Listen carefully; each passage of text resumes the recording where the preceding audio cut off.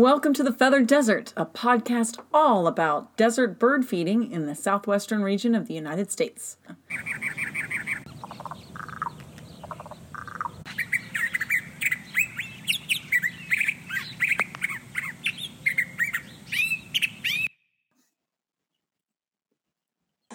Welcome to the Feathered Desert. This is Cheryl, and Kirsten and I today are going to talk about the Pinyon Jay, a bird with a land management challenge. So the Pinyon Jay is an outgoing and social bird that can be found in scrubby woodlands across northern Arizona. And due to habitat loss, ongoing drought, and other challenges, biologists are studying this bird and its habitats to ensure populations thrive in Arizona. And Kirsten is going to tell us what this bird looks like.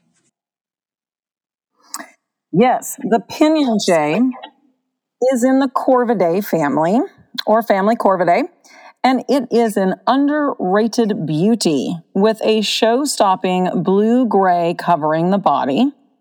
This jay also features a white throat and a pale blue-gray belly.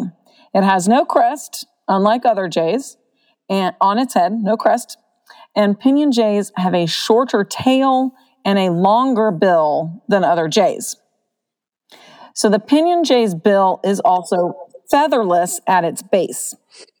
And those of you who have been following along with some of the other members of family Corvidae that we've talked about, you will hopefully remember that a lot of the ends of their bills are right up against their face, have feathers covering their nostrils. The Pinyon jay does not have that.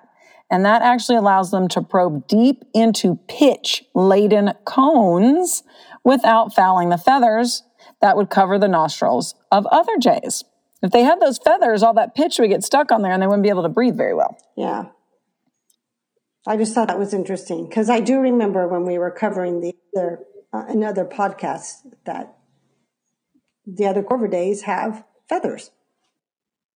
Yeah, it's just another example of how nature's adaptations are perfect. Yes. So what is this bird? This bird's habitat is what? So where would you find the Pinyon Jay? The Pinyon Jay prefers to live among the pinyon junipers, chaparral, and scrub oak woodlands of northern Arizona. It prefers elevations 4,600 to 7,500 feet. It has a larger range, I found this interesting too, from central Oregon to southern Montana to New Mexico. So this habitat is sparsely covered with trees and shrubs with grasses in between, including the occasional ponderosa pine, depending on the elevation. And these jays move through their landscape in a nomadic fashion in large flocks. Usually, these large flocks are family groups, another interesting fact, which they may spend their entire life in this large flock in a home range of over 3,000 acres.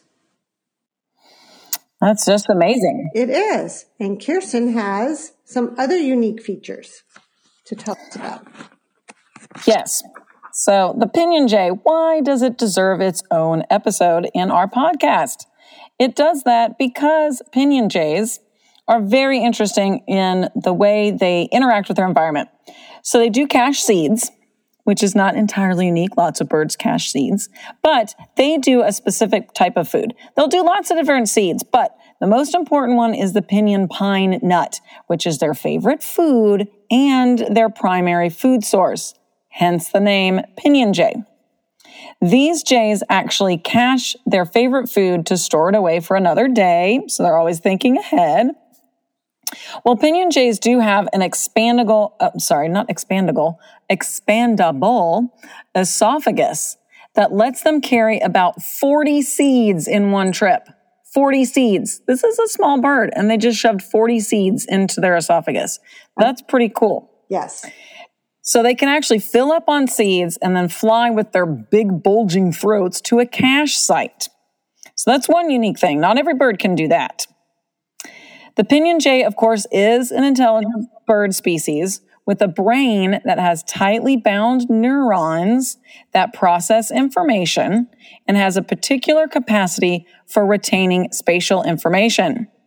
Essentially, what that means is they have a super great memory. So, Pinyon Jays can problem solve and have that remarkable memory system that allows them to be highly successful at retrieving cached pinyon nuts, which is important because if you hide things, you have to remember where they are, or that does you no good. So that is a very good thing that they can remember because one bird can hide around 2,600 nuts in one season when the pine crop is plentiful. I certainly am not remembering where I put 2,600 anythings in one season. No. So that is pretty amazing. Now, Pinyon Jays also have a complex social organization within their permanent flocks. These birds do mate for life, and non-breeding males will actually help care for offspring of nesting birds. Oh, it's amazing. This is called cooperative breeding. Pinyon Jays also use landmarks and the sun as a compass to locate hidden nuts in the winter. All very, very cool things. Yes. So why does this, you asked the question, or the question is out there, why does this bird have a land management problem? Well, historically, the jay's habitat was cleared to make room for grazing cattle. But that is no longer the case because the ongoing drought and changes in the climate are impacting the pinyon juniper ecosystems in Arizona. And the Arizona Game and Fish has had to manage pinyon juniper woodlands and adjacent grasslands to benefit species such as mule deer, pronghorn, and elk. This means that the pinyon pines and juniper trees are only removed to provide corridors for migration of game wildlife. And that is benefiting the jay. So recognizing that the pinyon jay has a special relationship with the pinyon pine, the trees produce the foods, just like Kirsten shared, the nutrient-rich nuts that they love, and the birds help the pinyon trees persist with not collecting all the cached nuts that they have cached. I mean, they don't find them all or they don't need them all. And so new trees grow in the jay's habitat.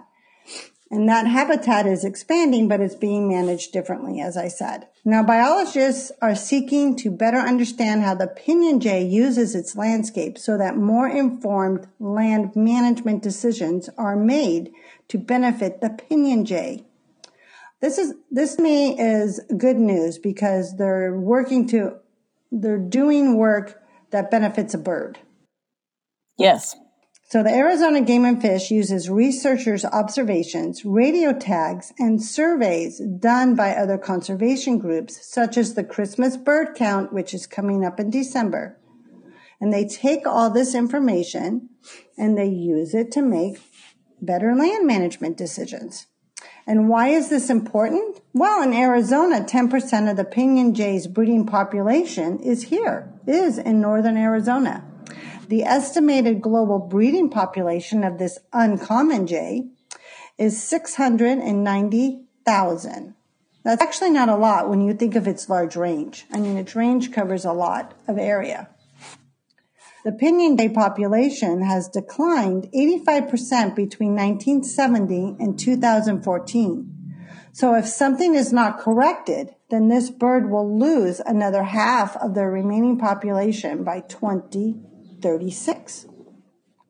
So let's hope that this beautiful blue bird that lives in a sparse and stark landscape, with our help, continues to persist, thrive in Arizona.